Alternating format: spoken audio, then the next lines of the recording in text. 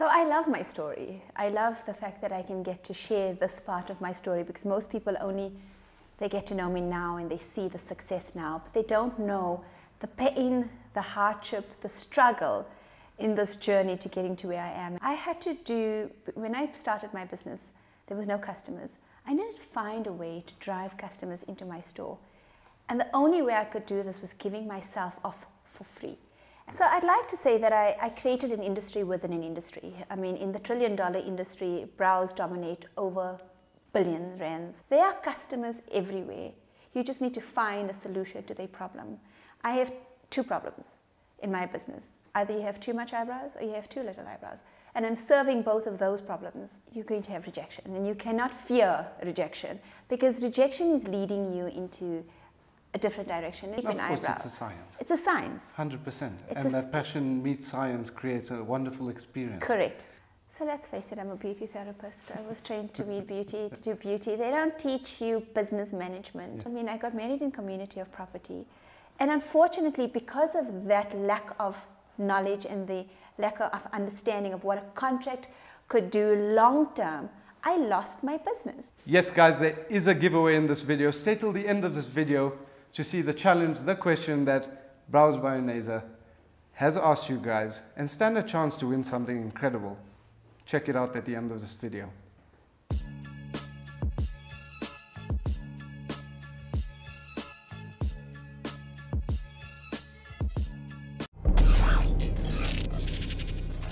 Hey guys, this is Money Talks. I'm Nabil Khan, and today we have the Uneza Suleiman.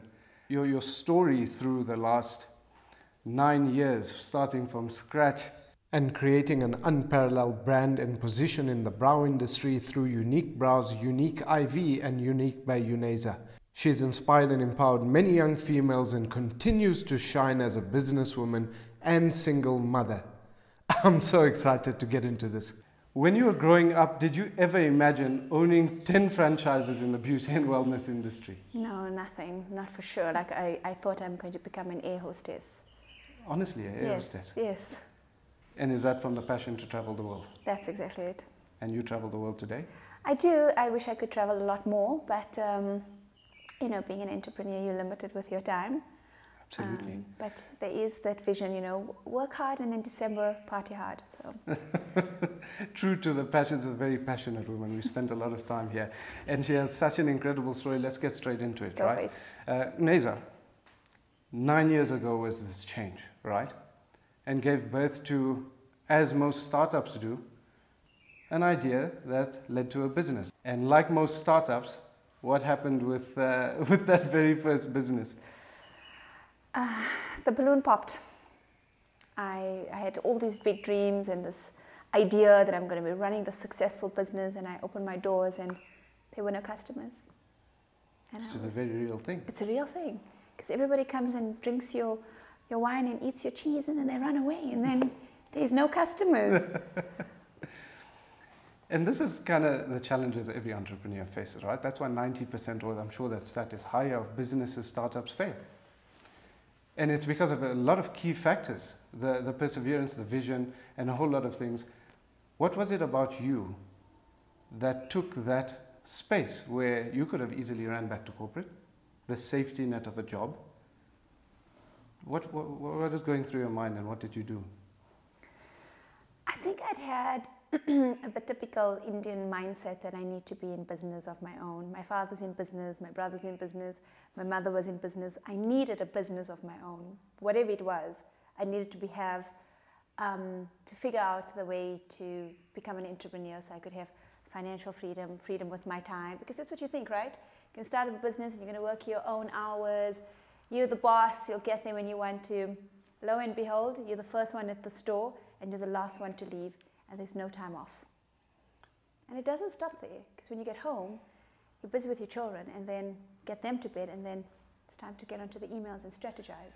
And this is a misconception, right? I mean, how often do you come across this, right? Is, especially your female entrepreneurs, and the pressure of motherhood, the pressure of life, and the esteemed duties that women have within their role in the household, in life, in corporate, in everything that the world societal perspectives are playing on it, there's a lot of pressure. And do you find that females succumb a lot easier as entrepreneurs? Like, it's a wonderful step. What's your take on all of that? It's a question that I hold very close to my heart. It's very challenging being an Indian Muslim female, successful entrepreneur. You have to break many glass ceilings. You've got to shatter that roof, and you have to break that stigma that you can be an entrepreneur, you can be a mother, you can be a cook, and you can take your children to school, and you can serve all facets of your life successfully. And there's this misconception that if one part of your business or one part of your life is thriving, the other one is going to fail. And it is so incorrect. Untrue to the core. And this is exactly in the journey to financial freedom, to the viewers of this channel. I mean, living life on your own terms is completely in your control. Yes. It's definitely not easy, right? And coming back to not easy, this business of yours that you started and was failing, there's a turnaround that happened before you started actually making money, becoming profitable, and the growth into the future. What did you specifically do? Because I think that is incredible in your perspective. Please share that with us. So I love my story. I love the fact that I can get to share this part of my story, because most people they get to know me now and they see the success now, but they don't know the pain, the hardship, the struggle in this journey to getting to where I am. And I had to when I started my business, there was no customers. I needed to find a way to drive customers into my store. And the only way I could do this was giving myself off for free. And I offered free brows every weekend on a market. And there was a catch. If you wanted your eyebrows done by me and you didn't know what threading was, and this was, almost 11 years ago, 9 years ago. And you had to walk through my premises to see my beautiful establishment. And in that, I managed to turn around these clients. But it was not about the brows, it was about the giving, the free. 100%. I needed to give to get back. And that's a very popular trend in thought amongst your influencers these days, especially around success. But that actually is OG, old school entrepreneurship. Go and give it out, lay it all out on the line, and prove that value. And then thereafter, there was a lot of word of mouth, I'm assuming, right? Yes. And you did such an amazing job. Why am I telling it? You just take us through that story, because a lot of people watching this sometimes think it's a wall, and there's another wall, and then there's impossible, and there's the fear and the safety net of this corporate job. And that can lead to all sorts of anxieties, mental blocks, and so on. But it's so possible, say it exactly how it happened. You had this free market, right? And it was a time when brows were not popular. It was an industry that wasn't even... Yeah. Take it from there. So I'd like to say that I created an industry within an industry. In the trillion-dollar industry, brows dominate over billion rands when it comes to this market, right? And in South Africa, no one tapped into this market. So I created this market, I created this niche. But it just didn't happen overnight. The amount of work and effort, time, and the free, I think I've given thousands of eyebrows for free to build my business, to build my name. It's the law of 7, where the client has to see your name or your brand 7 times. So they saw me for free, then they saw me on the magazine, then they saw me in a radio article or radio interview, or in an article, social media. Social media is great, but back then we didn't have social media. 100%. It was guerrilla warfare. You had to go and find the client. Your picture was in the Get It magazine because you were a socialite of that, doing free brows, or you did a free pop-up, whatever it is. But in business, and we're talking business now, your client's not going to come to you. That's just a given. You have to go and find that client. You have to drag that client into your store. There needs to be a call to action. Why would that client come to you? You're going to an event, we do corporate wellness. We do brows for free on wellness days at Alexander Forbes, Discovery, Nedbank, whatever. And it's because they've had that one experience, because it's an experience, they come back. But it's the second time, okay, you can have a voucher and come back at half the price, because there's a call to action. Because one is not enough. It's hard. You've got to be aggressive. And the second time, they have it done at half the price, and the third time, it's free.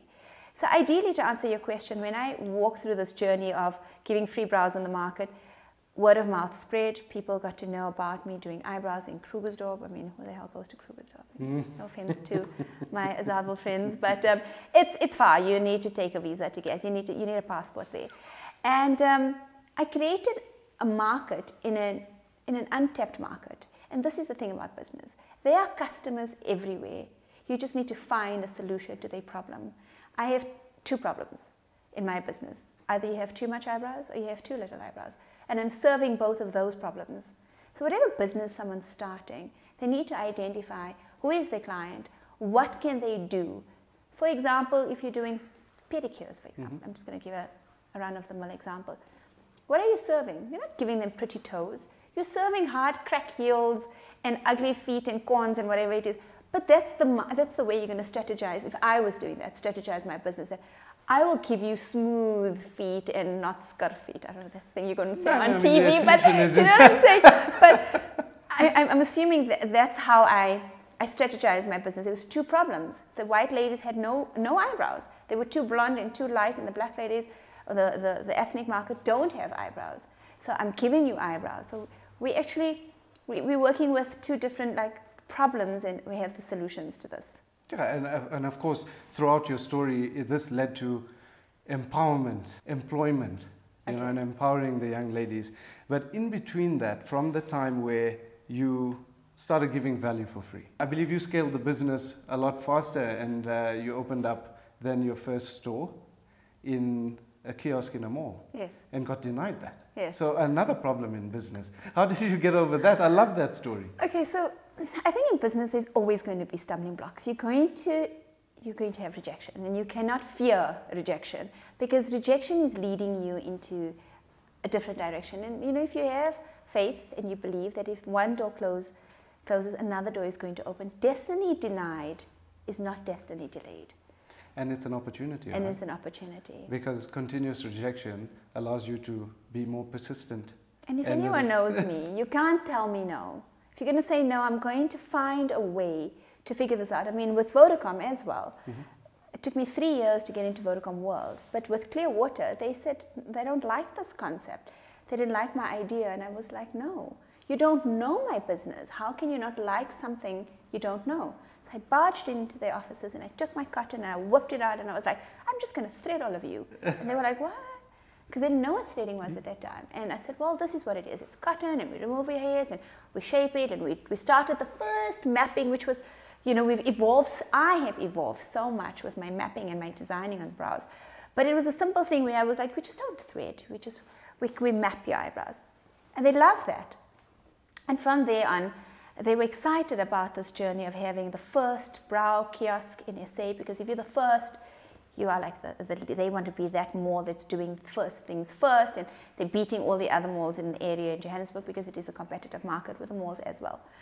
And we opened up the kiosk. It was 16 square meters, 2 chairs. And at that time, I didn't realize I started a women empowerment program. How? So currently, I train young girls who have no qualification in eyebrows, have never touched an eyebrow. I pay them in the time that they're training with me. It's a true skills development program. We give them tools, we give them the kits, and they practice in my stores. And they learn, and they go through a 4 to 5 month program of mastering the brow philosophy, and they write exams. And so we have different levels. So they start off on hygiene and introduction to eyebrows. So they need to know what's the muscles doing, how does it affect, before they can even shape an eyebrow. Of course, it's a science. It's a science. 100%. And that passion meets science creates a wonderful experience. Correct. And at the time, right, you started this development program. Yes. From the very beginning. Yes. As soon as you started opening kiosks, because you are a mum, you had to be 2 places at once, right. Different stores. And at the time, this came from a necessity of where do you find, I mean, as entrepreneurs face, right? Yeah. Cutting costs. Yes. And hiring staff is always a last resort, even though it's hindering your scale. What went through your mind, and how, I find it wonderful how you transition that into... So I hate to use the word cheap labor, but I needed that. I needed girls that I could afford in this new brand, that it was a baby. I didn't know whether I was going to make money or not. It was just an idea. And so to cut costs, I hired these girls with no skill and I trained them. And that's how it evolved. And little did I know that that was my empowerment program that would become such a big part of my business and my success. It's not the amount of stores that are open, it's the amount of how many lives and households I've influenced and affected. See, it's just so crazy how, you know, we look back and all these difficulties and hardships, you look back and say these were opportunities, but at the time it might seem like...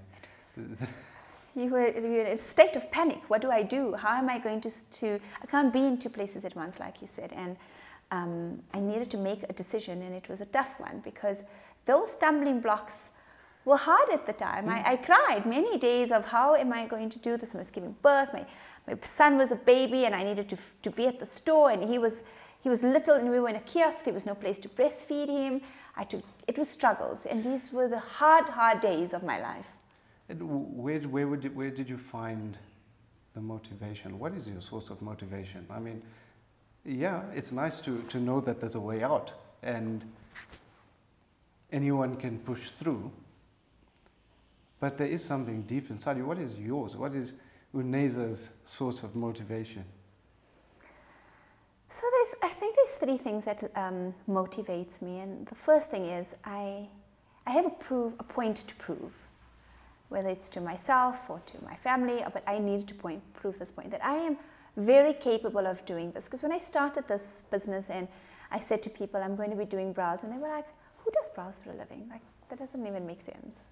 You're not going to make money out of this. So I needed to prove this point, that I have an idea and I'm going to make this a business. I didn't realize at that time that it would be this greater scale, but I had to prove a point. Secondly, the other motivation is that I have these children and I am their mom, and I need to show them that if I can do it, if I can believe in my dream, you can do this as well. And the third reason that I want to motivate, what motivates me, is that I like nice things. You know, I like those fancy stuff, and there is financial freedom, definitely. There is freedom of my time. I mean, there are days if I need to take a day off, I can. I don't like the accountability to a boss, but it's the reason that I'm here in business, is to make money. Right?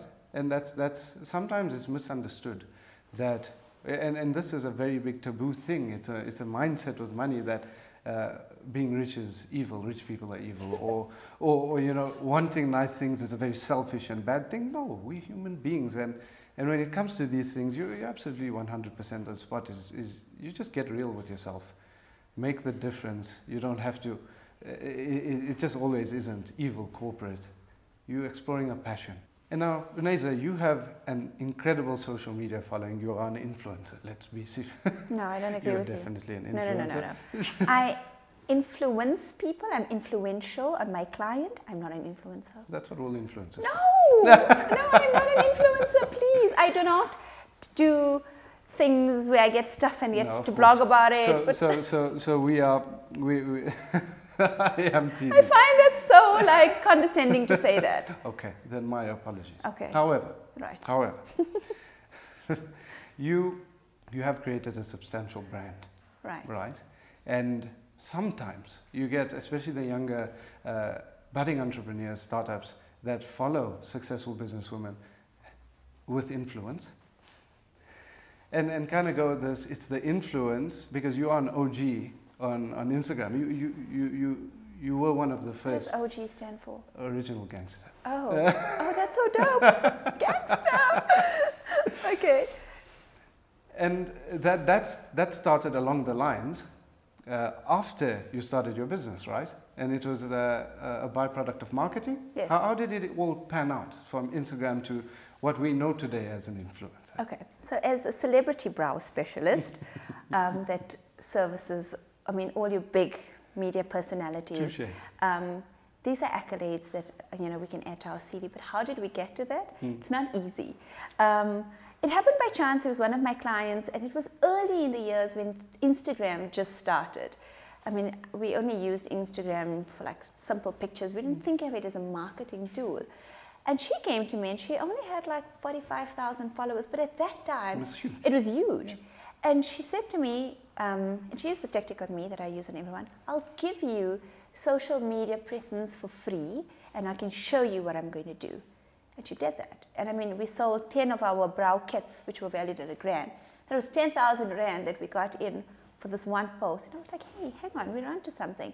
And she was like, there is so much more to this. Pay me a retainer for 6 months, sign an SLA, and I will grow your business. And that is what she did. So the brow bar at that time didn't grow because we just did good brows. It grew because we had a strong influence selling our services to the right target, to the right market. So this is classic marketing of the time, right? And whatever there is as an opportunity to market your brand in today, it's just another cost. I mean, that's how we are looking at it these days. Tough economy. Yes, it hasn't been easier to start businesses than it has ever been in the past, than it is today. But you've got your startup saying, I don't want to spend money on myself, on marketing, on all of these things. Is that a mindset that you just had to get over, or the deep understanding of how you saw your brand and the possibilities in relation to how much money you spend within your business towards your brand and the attention that you give that you know, you might say it comes naturally to you, or does it? No. It's raw, it's uncut, it's like you don't have the budget spent. You're starting up a kiosk on a credit card of 50,000 Rand. You don't have that kind of money. I mean, I love the fact that we had mass marketing where you could sell vouchers online at half the price. And I did that. I did this. We sold 17,000 Rand worth of vouchers, but that was like 200 clients or something that bought into this at half the price. I didn't have, the point is I didn't have the marketing spend to pay in social media at the time when I started. I had to find any opportunity to get free advertorial, free advertising. I used the mall. We could give out flyers because we were based in the mall. We could go to the car parks. They advertised us because Facebook was big at that time on their Facebook pages. It's not a mindset. It's something you're not born with. Is that you're not social media? I'm going to spend this much of it. It's just putting in the work. You evolve. It's your business. It's your business. 100%. I didn't think I would become a brand.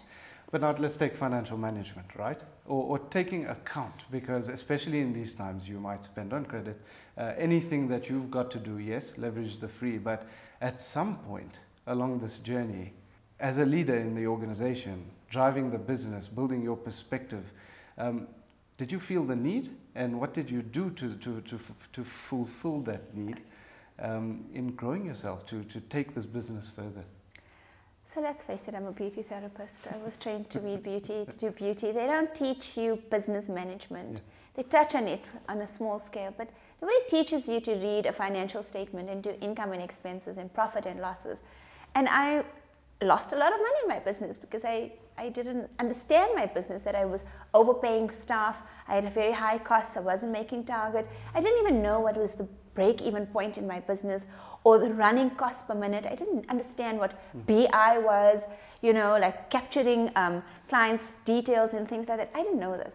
So as my business developed, I realized there is a lack and there's a need for this. And if I'm not going to empower myself, because yes, there are accountants and whatever it is, but you get to the accountant after you've made all the bad mistakes, and he's like, you're in the red. 100%. So I needed to learn this, and I went and I did a business management course for beauty therapists and understanding how to deal with staff, how to track my marketing campaigns, how to work with contracts.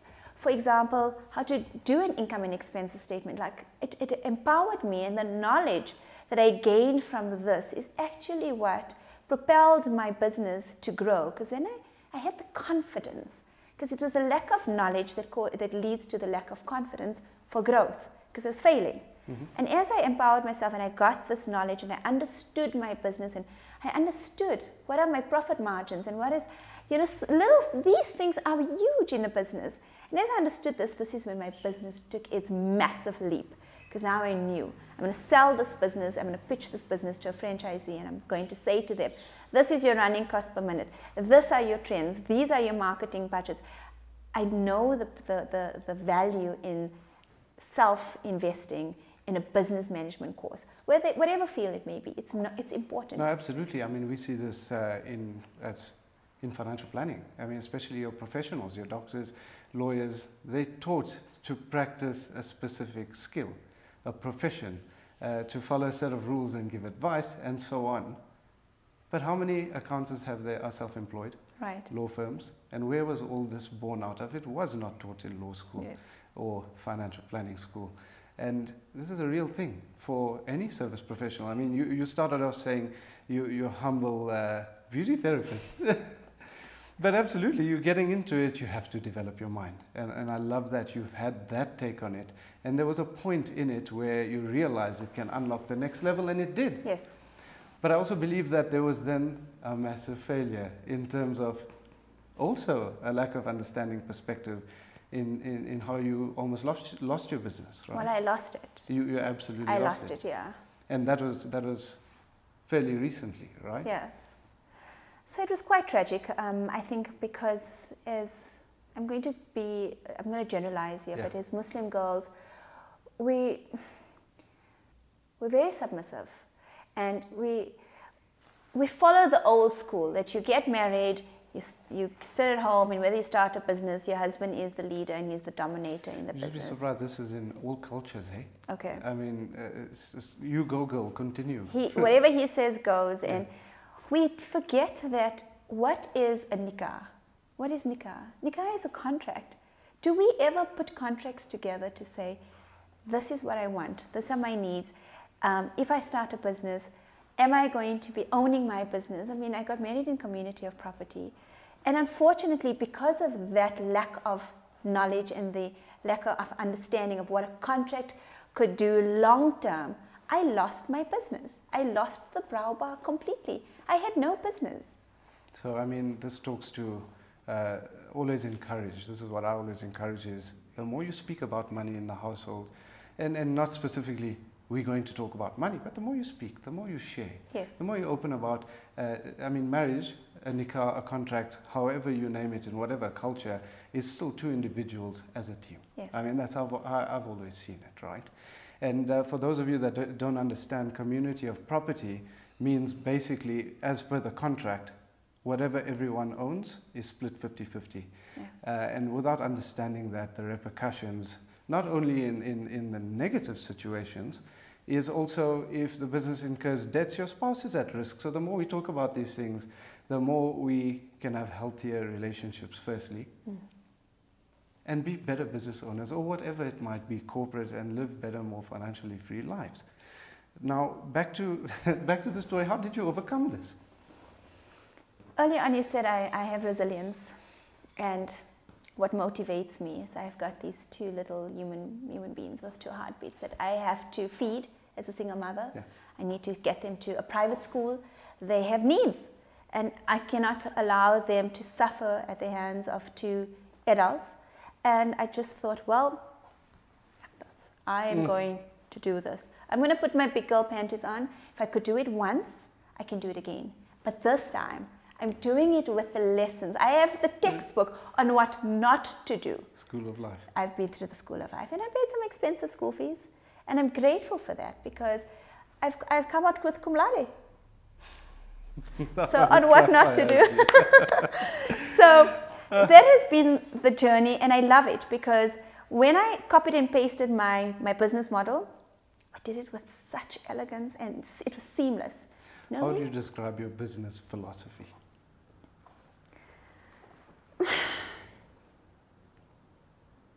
So I always say that it's a passion meets success, but it's passion. I am passionate not for brows.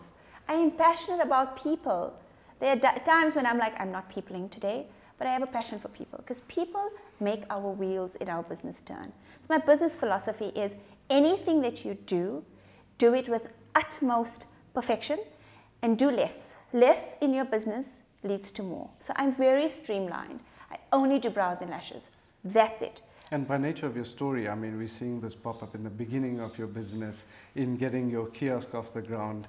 And common themes I'd say, is part of your philosophy, is one of your values, is your ability to give value and create that experience based on your internal values. You can't take no for an answer, and you push through. I mean, I find that incredibly inspiring, if I have to repeat it in how I understand it. Thank you, Neza. So we've got an audience watching here, more so your followers. Hi, guys. You're looking at those young entrepreneurs, males, female, anyone. I mean, and not even young entrepreneurs can. You birth that idea and push through and make a difference in the current economy. What a better time than to be entrepreneurial. What would your advice be to people watching to go out and get it based on how you see the world today?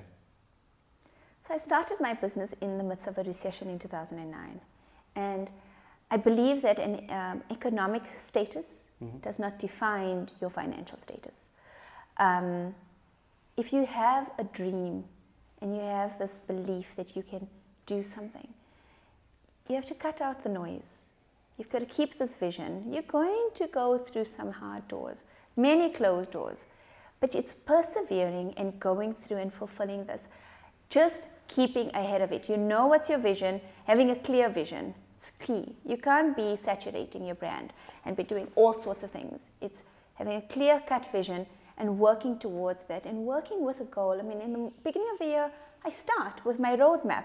What are my ambitions? What are my dreams? What are my key things that I'm going to be planning this year? Okay, I'm going to read more Quran, I'm going to spend more time with my children, I'm going to travel more, I'm going to study more. Where am I growing? What are the 5 areas that I've identified that I'm going to tap into? Yes, it's not cast in stone.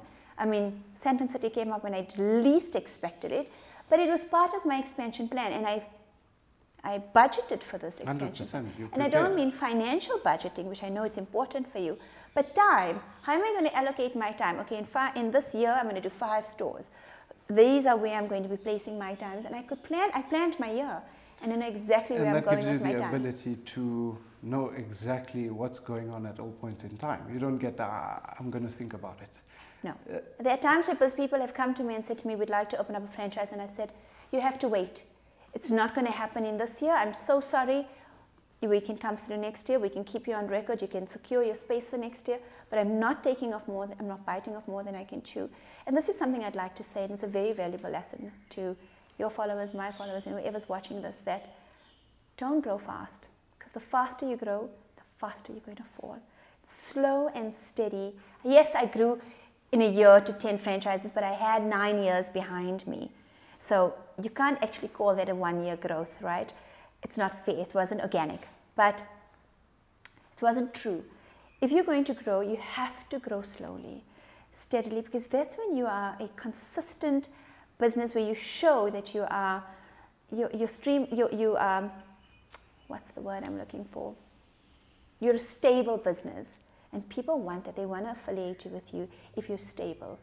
You're showing that, you can make it through the hard times. You're resilient. Your business, myself, my core values, it's all interlinked. And obviously, I mean, you going into franchising, you are a people's person. Business is about people. We're in an entire new decade, a decade that's famously right in front of our eyes, all about collaboration, because everything's moving so fast.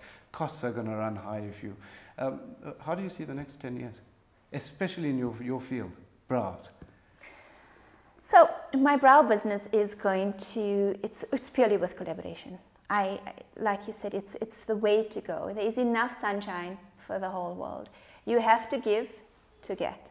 You have to partner up with other business industries. I mean, I am in other spas and businesses where I'm just a little brand within a big brand, but we're collaborating, we're feeding off each other, because what I'm doing is of no conflict to them, and what they maybe had a small percentage of eyebrows, which they now send all the clients to me. It's a healthy working relationship. Absolutely. Right? I mean, we find these days a lot of people, I mean, firstly, how do you pick the right business partner? I mean, there's so many things that could go wrong. And if you think about it, the way you describe it seems so seamless and simple. brand association is key and critical. I'm not going to go into a spa that does not have a media presence, that does not have quality. They don't align themselves with my philosophies, my key attributes as a business. So even with the power of collaboration, sometimes you have to say no. I'm so sorry, I really can't. Not because your brand doesn't see the value in it, because it needs to be a partnership. It's a two-way street. 100%. Sometimes people want to align and collaborate with me because they are tapping into my market, and I've learned now to see things through a different eye. I've been burnt and I've learned my lessons, but it's not all bad. You know, you're going to make these mistakes. You're going to learn, and you're going to fail. It's just part of business. If you don't fail, when something fails, I mean, something failed just the other day in my business, and I was like, you know, this is actually a good thing. What was the lesson from this? And so the power of collaboration with big brands. I mean, I work with some really big businesses, the corporates that we align ourselves with, and it works. And you know, with technology, who is your client? I mean, my daughter is my client. I'm so key on focusing my business around the teens, because they are my future clients. That's the next generation. Gen Zs are a different mindset altogether. They are hip and happening, and they have freedom that we didn't have to express themselves. I mean, the world is actually a better place, contrary to all the negative news. I think our children have they're in such a beautiful era with the way they're living. I mean, they are just not, there's no limitations for them. So how are you currently? And I've seen this in the time we spent together, but I'd like you to explain it in your perspective, through your eyes, of how you're raising your children. Are you raising them to do the Standard University? I mean, what's your take on that? So I raise my children with an iron fist, unfortunately. I'm still old school. I'm that mother. I love and I dote over my children. I'm that kissing, cuddly mother. But I'm sorry, there is limits, and that's it. I control everything with my children. My son doesn't have a cell phone. My daughter, I am on that phone. I need to know what's happening in her life. But at the same time, there's an element of trust. Of course, and you involve her. I mean, she's here with us today. Yes, she's very part of my business, and we did a shoot the other day. She's going to become the face of Teens Brows. She's going to carry my legacy, as much as she says she doesn't want to. But I keep teaching her about, Mom, what am I going to become? You're going to study business management, Maya.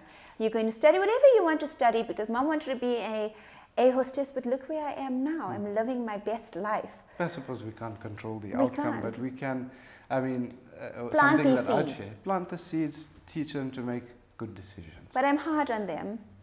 But they also know that it comes from a good place, because if I clap them, they know they're going to run.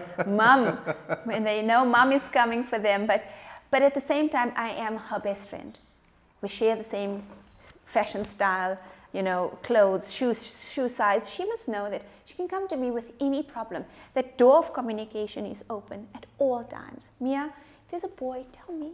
I need to know. It was Valentine's. Mia, do you want me to buy you some chocolates? Do you want to give a boy? So she must know that I'm open to it, but there's also boundaries, because raising children in today's day and age is hard. No, of course. It's Jurassic Park. I'm like, it's not easy. It's not easy. But we're doing a great job as far as we can in this generation. I mean, we're not that old, but we're adapting. No, but of course, I mean, think about your lifestyle. Running so many businesses, franchising, to all of these, being a mother, being present as a mother, which is already a feat in itself. I mean, what type of blessing would you say the nature of how you're doing business today, completely different from set up a corporate structure, go to work, family doesn't see you. I mean, this is the future right in front of us. And what's the importance of everyone waking up, starting to get a better digital presence, and taking this future one step forward at a time, but really attacking it aggressively, and in relation to the quality of life that's possible? What's the sentiment that you have out of there? There's great value in the social media presence, but it's quality over quantity. Everyone's just exposing everything, and people get bored. People want good content. They want to see what's new, so staying abreast with what's the latest trends, TikTok is now the big thing, you know, all these mummies are TikToking, which is nice. It's refreshing to see that they're also embracing their own sense of style, but it's not going to last for very long, and nothing in this time lasts for so I always call it riding the wave. And when the wave hits, you've got to ride that wave, because nobody wants to see the old way of doing things. People want to see what's new, and it's the quality. It's spending time on your footage. What sort of things are you placing on social media? Certain things, like people don't want you to see negative posts, and you know, if someone's having a fight and they this person is that, and playing this third-party conversation on Instagram about such and such, you know, Bill did this and Bill needs to, you know, we don't want this, we don't want that, and people don't want to see that. They're all about positivity, and there's a mind shift where women are empowering women. The females are standing for each other greatly, which didn't happen a decade ago. But do you know, as of today, females have officially dominated the workforce? Absolutely. I No, mean, the stat is 54%. I run my Girl Boss Thursdays, and I didn't think it was going to be something this lucrative. And when I say lucrative, this successful, I don't get any money from it. But I empower other women, and I just advertise them. And it's people. And it's people, and they love it. And on a Wednesday night, I get this post, and I'm like, oh my God, it's Thursday already. Like, how did this week go by so fast? People wait for Thursday so that they're getting free advertising and marketing. In turn, my brand is growing. No. I didn't expect that, but and it was that a talks back to your philosophy. Free. I mean, I would have expected it. It's absolutely, it's more value, and I mean, you're doing it on multiple platforms. It's incredible. How long, I'm interested to know, do you think is the Instagram wave?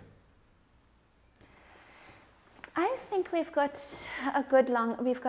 about another decade to go before something else comes out, because technology is changing so fast. So, I mean, I said to my daughter, Umeya, you need to go and study and become a tech scientist. She was like, what? I'm like, that's the future.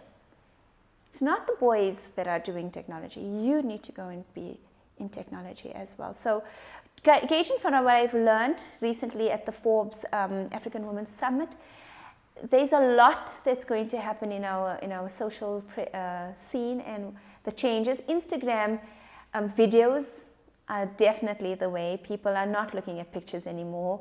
It's videos, and that's where most of the money is being spent now, on videos and lives. And absolutely. I mean, video is the platform to send out your message, and at the same time display your brand, your personality, and put it out there with any type of spin, from any type of content. It's absolutely the future. I mean, challenging big TV networks all the way down to...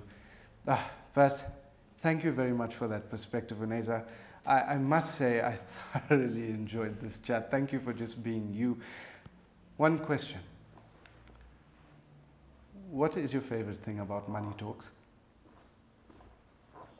Wow. There's a lot of things that I love about Money Talks. I mean, you're opening up a platform for so many male and females in business, and the hardships and the challenges that we face, and you know how we've accomplished. And there's so much that I've learned from watching Money Talks in the past. I can't say that there's one particular video that I enjoyed the most. There's a lot that we can take out of it if you take out one good thing from each video. So yeah, there's a lot that I love about Money Talks, and there's a lot that I love about eyebrows.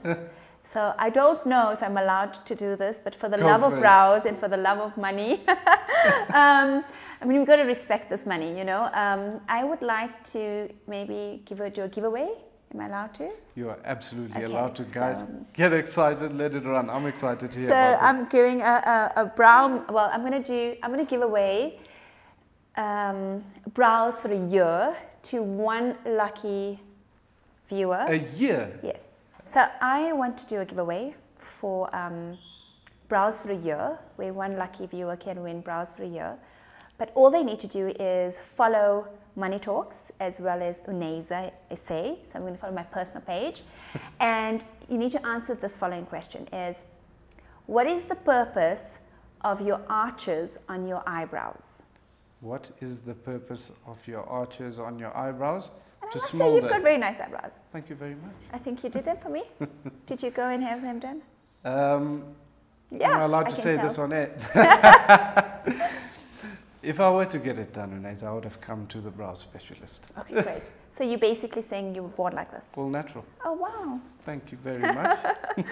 And on that note, guys, thanks for watching. Hit that subscribe button and click on the bell icon so you never miss a video. Thank you very much again to Uneza for brows for a year. That's incredible. And I'll catch you guys in the next one.